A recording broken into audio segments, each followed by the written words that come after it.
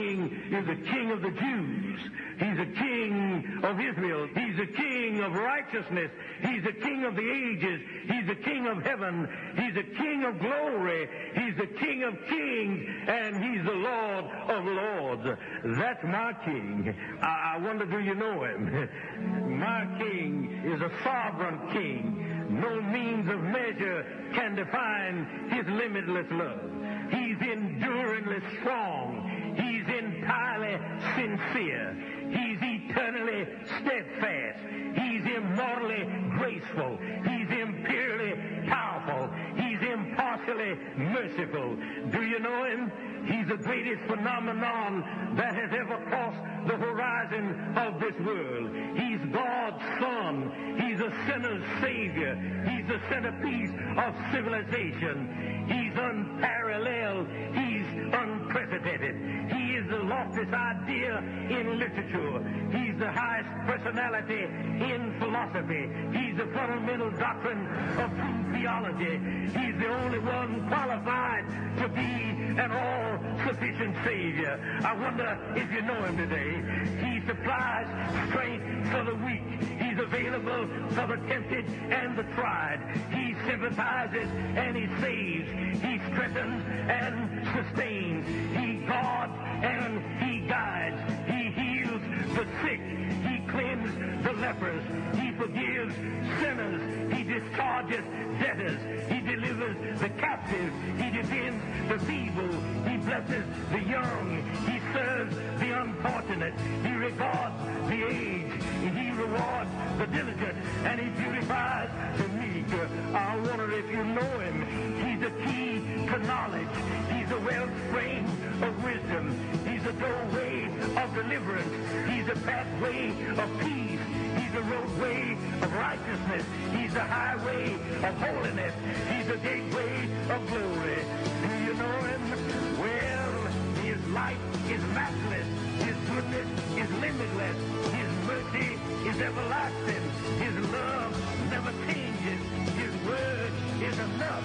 His grace is sufficient. His reign is righteous. And His yoke is easy. And His burden is light. I wish I could describe Him to you. He's indescribable. He's incomprehensible. He's invincible. He's irresistible. Well, you can't get Him out of your mind. You can't get Him off of your hand. You can't outlive Him, and you can't live without Him. Well, the Pharisees couldn't stand Him, but they found out they couldn't stop Him. Pilate couldn't find any fault in Him. Herod couldn't kill Him. Death couldn't handle Him, and the grave couldn't hold Him. Yeah! That's my King. That's my King. Amen. That's my King. That's your King. Amen? Amen. Hallelujah. Let's have a hallelujah for the Lord. Amen? Lord, thank you. Hallelujah. Hallelujah. I'm trying to set the stage for the words we're about to hear. As we previewed last week, when we study the Sermon on the Mount, we need to begin with who's speaking to us. Who is it that we should lend an ear to, and what is He trying to say? But it begins with grasping who He is and the magnificence of Jesus and the glory of Jesus. And as He came on the scene in Galilee, we read last week, He went to the synagogues all through Galilee and He preached the kingdom of God. He said, the time has come, repent, for the kingdom of God is at hand. And as He preached the kingdom, He healed people that were tormented by demons, lepers. He raised people who were infirm and paralyzed. He healed everything from flus all the way to paralysis. And He spoke the kingdom. And when you speak the kingdom, and this is an encouragement to us too, when we speak the kingdom, the same things come with it. And we need to see it and appreciate it. So to understand what it would have been like for him to come on the scene, what it would have been like then, it would be like Martin Luther King Jr. in 1963 walking down the mall and raising people out of the graves and raising people off their wheelchairs as he went to the podium. It would be like Nelson Mandela walking through and healing the lepers and all those that walked in his path. It would be, if you're from the Far East or you've been in the Far East, to be like Lee Kuan Yew, the beloved leader of Singapore, walking down the street and people who couldn't hear and couldn't see receiving their hearing and their sight. Can you imagine how that would rock the media now? Well, this is what happened as we come in to hearing this sermon today.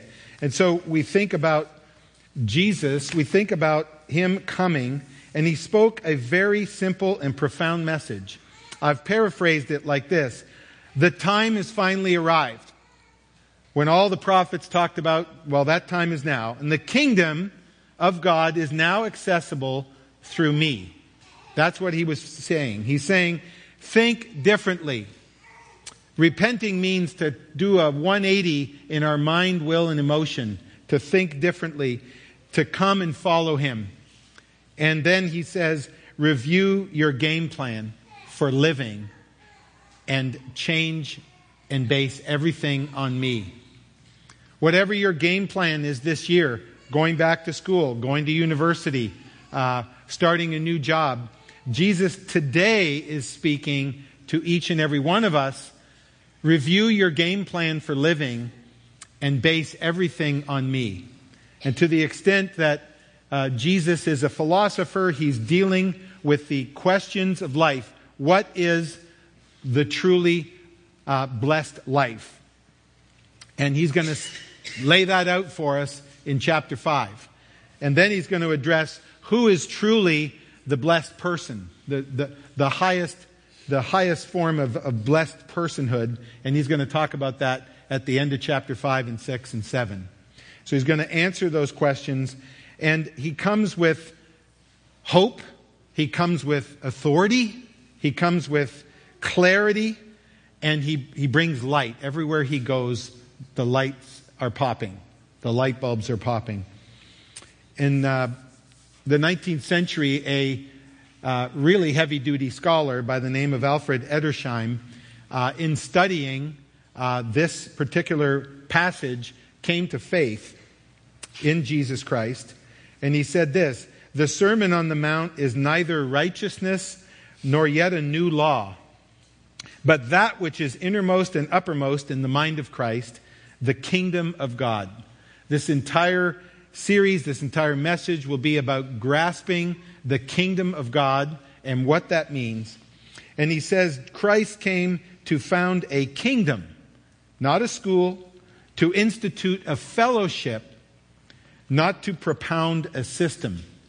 And then he says they saw him and therefore believed.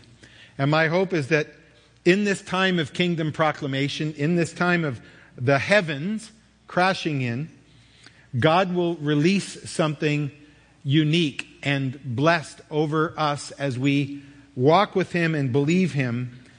And he wants us to come along and listen to him. And in that, he wants us to be thinking about, what does this mean for my life? And I want to encourage you, towards the end of the sermon, I'm going to give you an opportunity to throw out I will statements. These are statements which, when you hear Jesus, when you experience Jesus, you say, wow, I will look at the meek totally differently today. I will watch out for people around me who may be mourning today. There's going to be application. This is the fundamental purpose Jesus has to come from heaven, to be here, to speak to us the first time and now through the scriptures, to change our lives, to change our way of thinking, to change everything. So Jesus walks up, he sits down, and he begins to teach. And this is what he says: blessed are the poor in spirit, for theirs is the kingdom of heaven. Blessed are those who mourn, for they will be comforted. Blessed are the meek, for they will inherit the earth.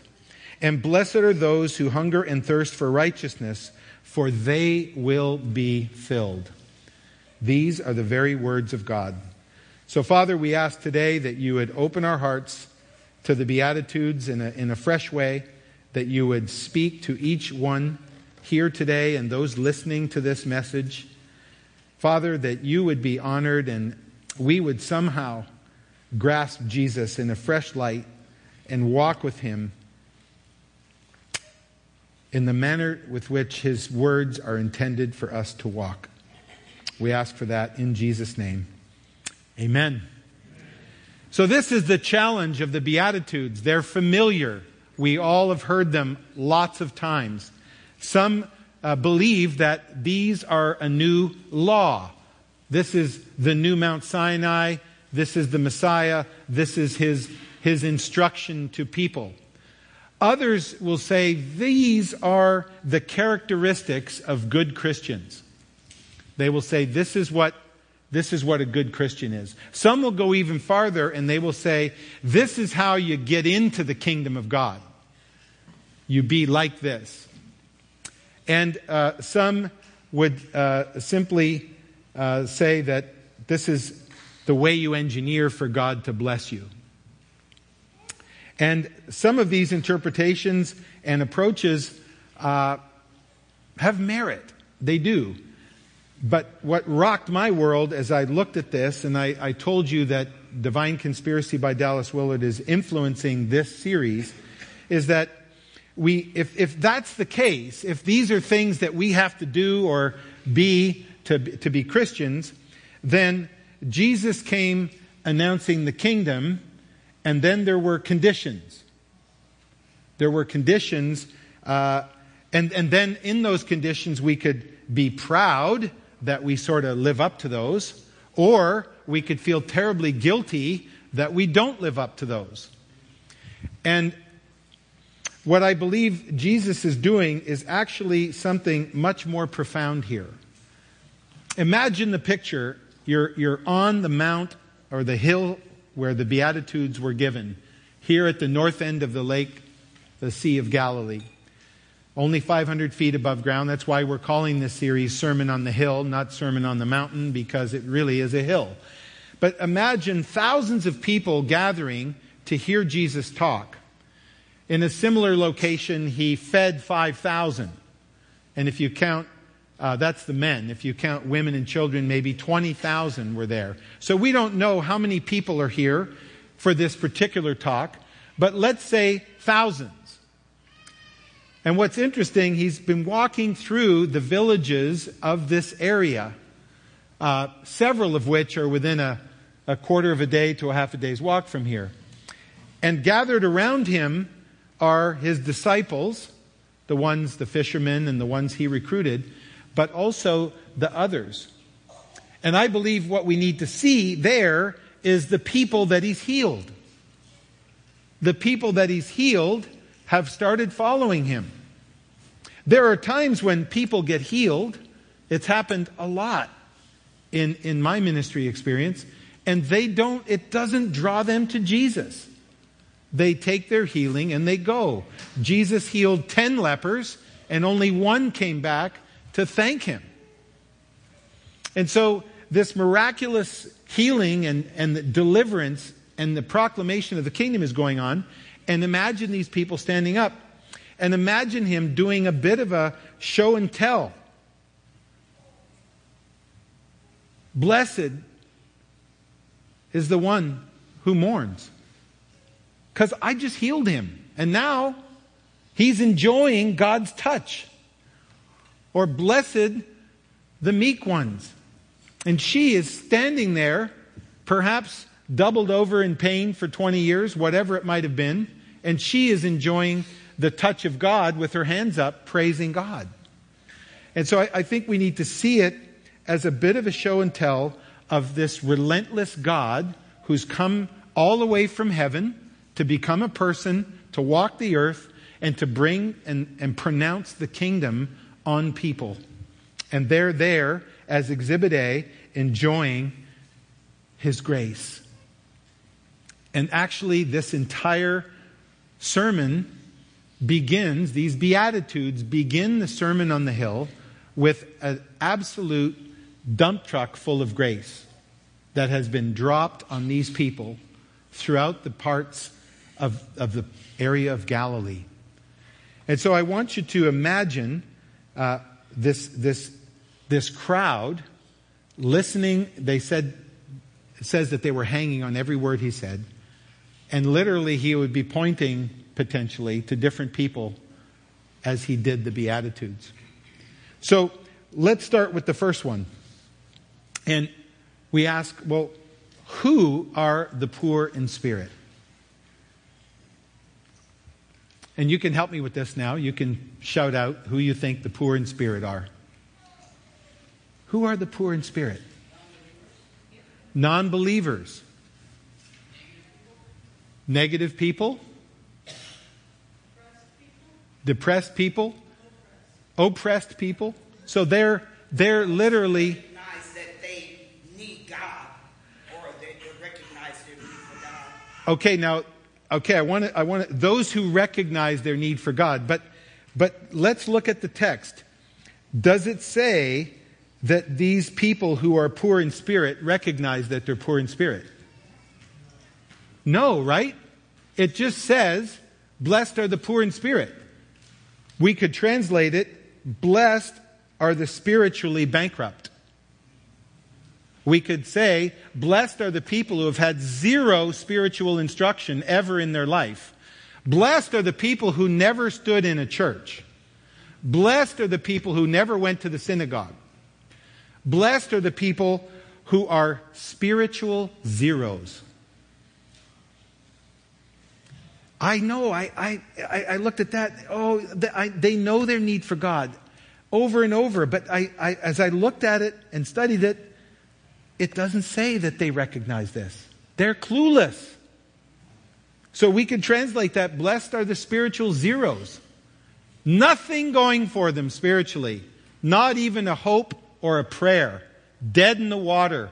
Useless. But He touched me. He healed me. He raised me out of my wheelchair. Oh my gosh. I have a touch of the kingdom of heaven. The scriptures say to us, we have been saved by grace through faith. What comes first, faith or grace? Grace. So Jesus is saying, look, this world of the kingdom, this amazing, powerful, beautiful thing that I'm proclaiming to you is available to you even if you are a spiritual nobody. Even if you are the most pagan of pagans. God comes and He pulls us out of the pit. He opens our eyes and He gives us a glimpse. Wait a minute. Maybe after all, I can know Christ. Maybe after all, I don't have to be a religious performer. I don't have to be a hypocrite. You see, at that time, the Pharisees and the Sadducees had taken the Bible as it was available then, the Old Testament in our Bibles, and they had twisted it into a system where they excelled and everybody else was a nobody. Jesus comes, turns the entire thing upside down, and says, I'm going to invite everybody to the kingdom. I'm even going to invite that fat, selfish, adulterous, proud, corporate, pagan Dennis Beausejour. I'm going to invite him to the kingdom. Pulled me out of the pit. Pulled me out of the pit. I had nothing going for me.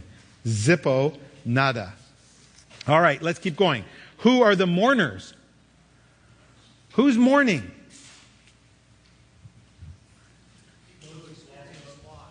Okay, they've lost loved ones. People who experience loss. Their spouse ran away and deserted them. Their child died in childbirth. Their mom died in childbirth. They've lost because of this fallen world. But it's more. There's those that lose a job. They lose all their income. And all of a sudden, they lose their house. And they lose their reputation. And it's loss after loss. And they are the mourners. But even there, Jesus comes in with the kingdom and says, but God. Those that are rejected, the awkward, those that can't get a friend at the lunch table. How about the African Americans in our city who drive around in their cars and get stopped all the time? Do you think they're mourning? How about if someone they love gets shot? You think they're mourning? See, this is a fallen world. And Jesus isn't saying, look, mourning by itself is good. Jesus is saying, yeah, you follow me, you will experience mourning, but you will also experience joy and salvation and goodness. So mourning is not a characteristic to be commended on its own merits. Mourning is a reality of a fallen world. And Jesus is coming into that racial divide. We're having a conference in a couple of weeks at CCU. I encourage you to go. You will learn things about the spiritual roots of racism. You will be able to mourn with the mourners. That's not all we do in the kingdom, but that's certainly a place where somebody can receive God's touch and their grace. And so he is touching the mourners. Let's keep going. Who are the meek? Now this is a little more challenging because Jesus is meek in some places, is described as meek. So this is not so easy to interpret because it can be a desirable spiritual attribute for sure. But what is he getting at? Who are the meek? People you look right past. People who are taken advantage of. Dallas Willard tells a great story that in the Depression, his parents owned a clothing and general household goods store.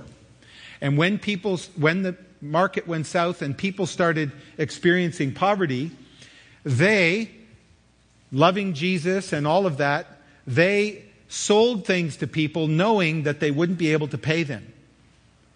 And they knew that eventually this would be their end.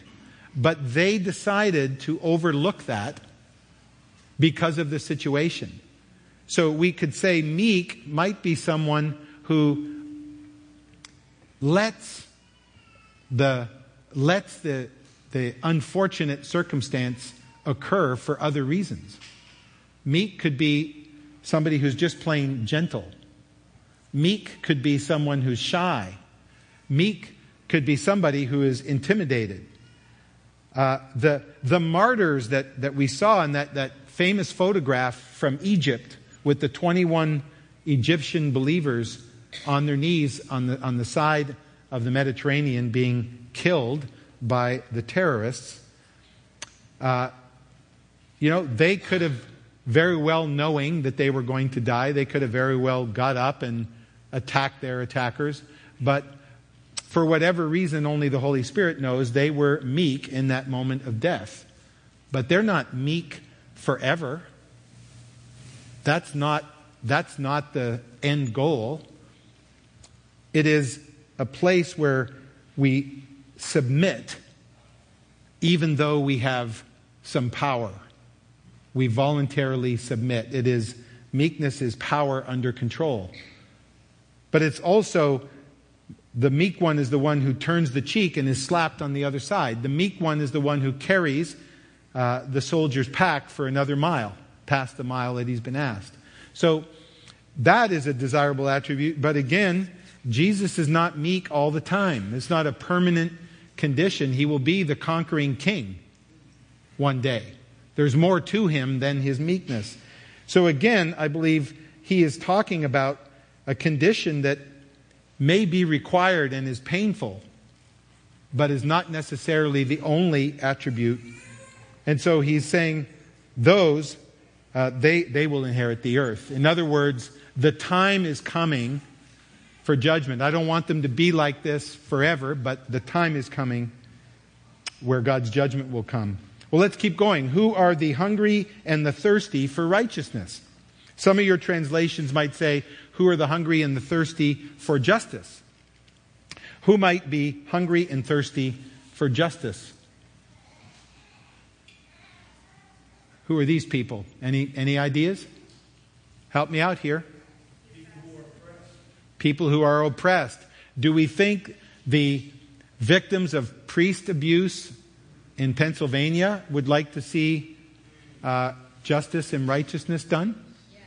Yes, right? That would be true. Any other examples? Who else would be hungering and thirsting for justice?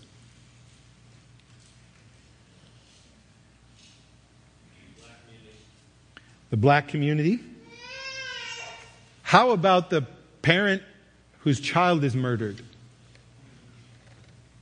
I had a friend from Procter & Gamble, and his son was shot a number of years ago and killed by an ex-girlfriend. And her case went to trial, and it resulted in a mistrial. And then it went to trial again after lots of prayer and effort, and the guilty verdict was given last week. And they are a family that has been looking to closure on this horrible loss in their life. How about this? How about the addict who is crying out to be set free from their addiction? I thought about that, and I have been in that situation, and I can see how that would be a deep hunger and thirst to have a normal life. So again, we have these qualities that Jesus is pointing out. These are real life problems. These are not conditions to get into the kingdom. These are not examples or requirements from God. These are examples of how Jesus touched people and brought the kingdom into their lives, surprisingly, when they had no hope. Now, it's true that you could have a good Christian would want to be in the right situation meek. We'd want to be hungry and thirsty for righteousness. Next week we'll look at purity of heart. But that's not what Jesus is demanding at this point. What he's simply saying is, I am making the kingdom available to everyone. And we can see this because in the Sermon on the Plain, a different sermon captured by Luke in his 6th chapter, Jesus blesses those who are poor, hungry, weeping, and hated. And he pronounces woes on the rich, the well-fed, the laughing, and the popular. Now we know that this, again, is not 100% kingdom for anybody who's poor, hungry, weeping, or hated, because there are many poor, hungry, weeping people who are hated who want nothing to do with God. They don't want anything to do with the kingdom. There are those who are rich, well-fed, laughing, and popular who do end up in the kingdom, starting maybe with Zacchaeus and Dennis Beausejour and some others. Why is that? Well, Jesus isn't saying these as he's saying that the kingdom is available to anyone, especially the people you don't think would have any shot at it. And he's saying this is the grace of the king. In Psalm 37, where he gets the beatitude on meekness in verse 11, he talks a little bit more the psalmist talks about the perspective. Be still before the Lord. Wait patiently for him. Do not fret when people succeed in their ways, when they carry out their wicked schemes. Refrain from anger and turn from wrath. Don't fret. It leads only to evil. For those who are evil will be destroyed, but those who place their hope in the Lord will inherit the land. A little while and the wicked will be no more. So there will be eventually justice and things settled on the earth. But in the meantime, don't look around at what other people are doing. And in the meantime, the meekness of those who have been run over, they will inherit the land eventually. They will enjoy peace and prosperity. So we know that this is not a kingdom entry requirement. It is a pronunciation of grace on all these different people. So the teaching of Jesus here is meant to surprise us. It's meant to be really concrete, like when he says, this is my body, this is my blood. He's very concrete. Well, he's now just doing this exhibit A of the kingdom has now dawned, and all these people that I have touched are being welcomed into the kingdom. Now, we all know, if we read further, he explains that we need to repent. He explains that we need to come in repentance to receive his grace. So I'm not saying repentance is irrelevant. I think what Jesus is trying to do is get us in to begin with grace. Begin with grace. Remember that none of us had a hope or a prayer of knowing God until Jesus broke in somehow into our life. Sent somebody. We experienced something. So the teaching of Jesus is that this is the kingdom.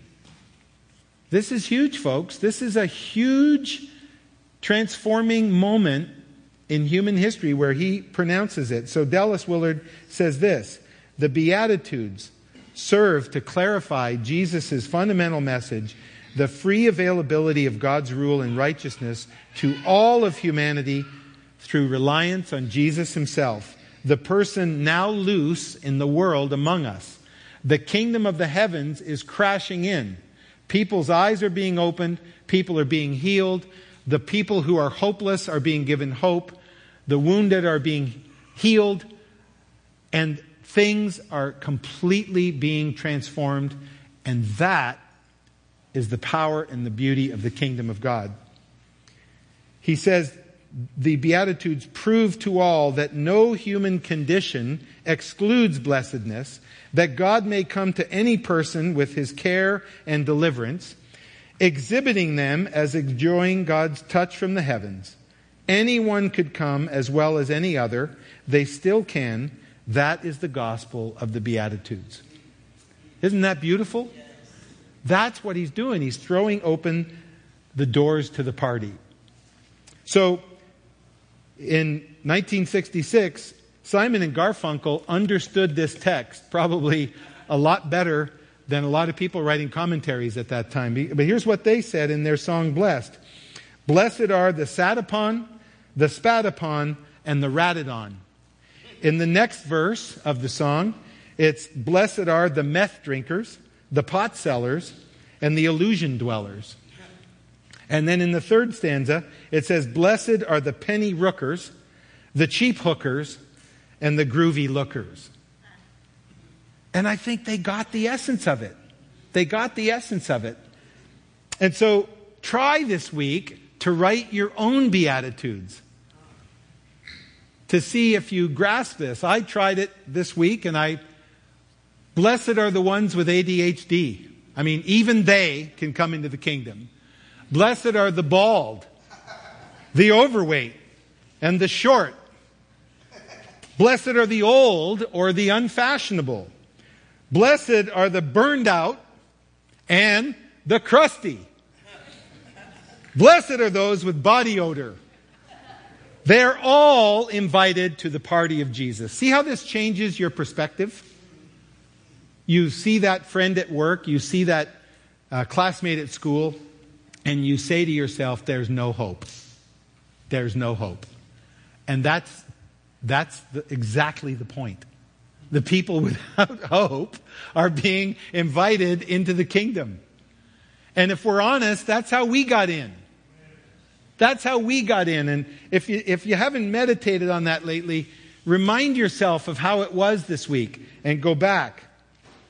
Because Dallas Willard further encourages us that if we grasp this, that we can speak this kingdom over others.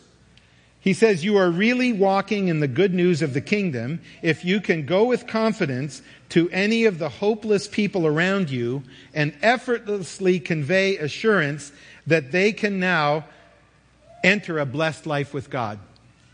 It's open to all of them, no matter what. Even the most hardcore atheists, all those, there's hope. There's hope.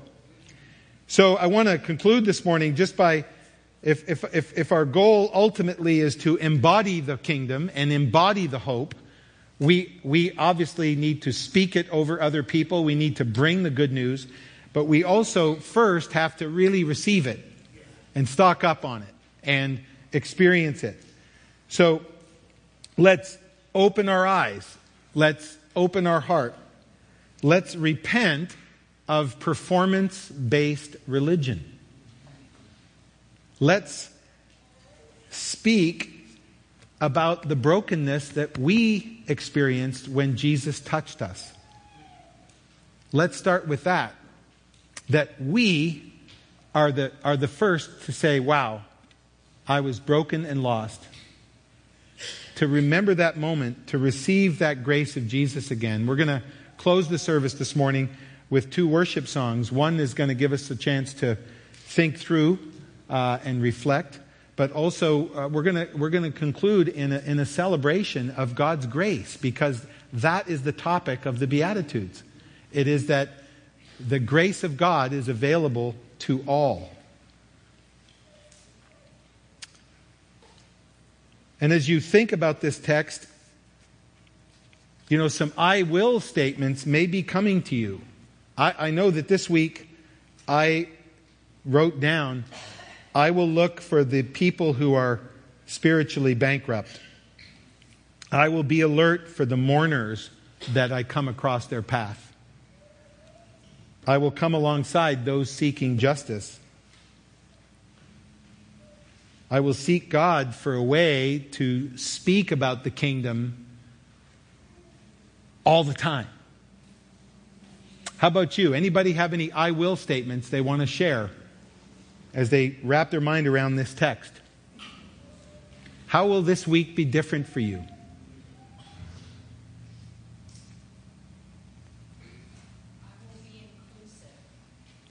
I will be inclusive. Anybody else?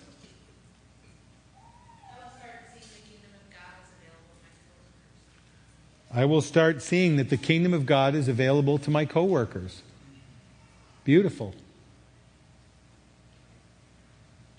You see what is happening here is that this profound message, and this is what these things are for, is to circle these words and prayerfully get into them before you come next week. Take the next page. We're going to be in the second half of the Beatitudes. But think about, what might Jesus be speaking to me in this text? What might he be looking for me to know or be or do differently?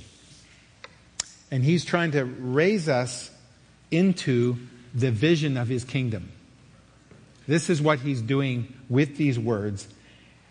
And so who will speak of his grace this week? Who will go to the broken? Who will leave a life of comparison? These are things that Jesus wants to draw us out. So the worship team's going to come up. And I'm just going to pray for us. We're going to have a couple of prayer teams who will be here. We have been talking about the kingdom of God this morning. And Jesus is going to be moving amongst us. We have asked for that. We're in his presence now. So I want to encourage you, if you need a physical healing, if you need a word spoken over you of encouragement, go to the prayer teams. Go to the prayer teams, because the kingdom of God is at hand, brothers and sisters. The kingdom of God is here. And some of you are mourning today. And I want you to go up and receive prayer. Some of you are feeling trampled on today. Some of you are feeling excited. Wait a minute, I thought I had no chance of being in the kingdom of God. But no matter what I've done and no matter what my history is, the door to the kingdom is open today by Jesus, and He's proclaiming the kingdom. So if today's your day to walk through the door of the kingdom and to receive His grace by faith, by believing that this is in fact for you, then come up to the prayer teams and we'll pray salvation over you, and we'll pray for deliverance over you, because this is the kingdom. So Father, I just thank you for sending your Son here. Jesus, I thank you for speaking the glory of the kingdom to a hopeless people. I thank you for speaking it to me when I was hopeless 22 years ago. I thank you for speaking it again today, that it is still the same kingdom. It's still the same Jesus. It's still the same open door to the glorious party. So Lord, help us be instruments of your grace. Help us, though first, Lord, in these closing time in our service today, help us to receive your grace. Remind us, strengthen us, and encourage us. I ask these things in Jesus' name. Amen.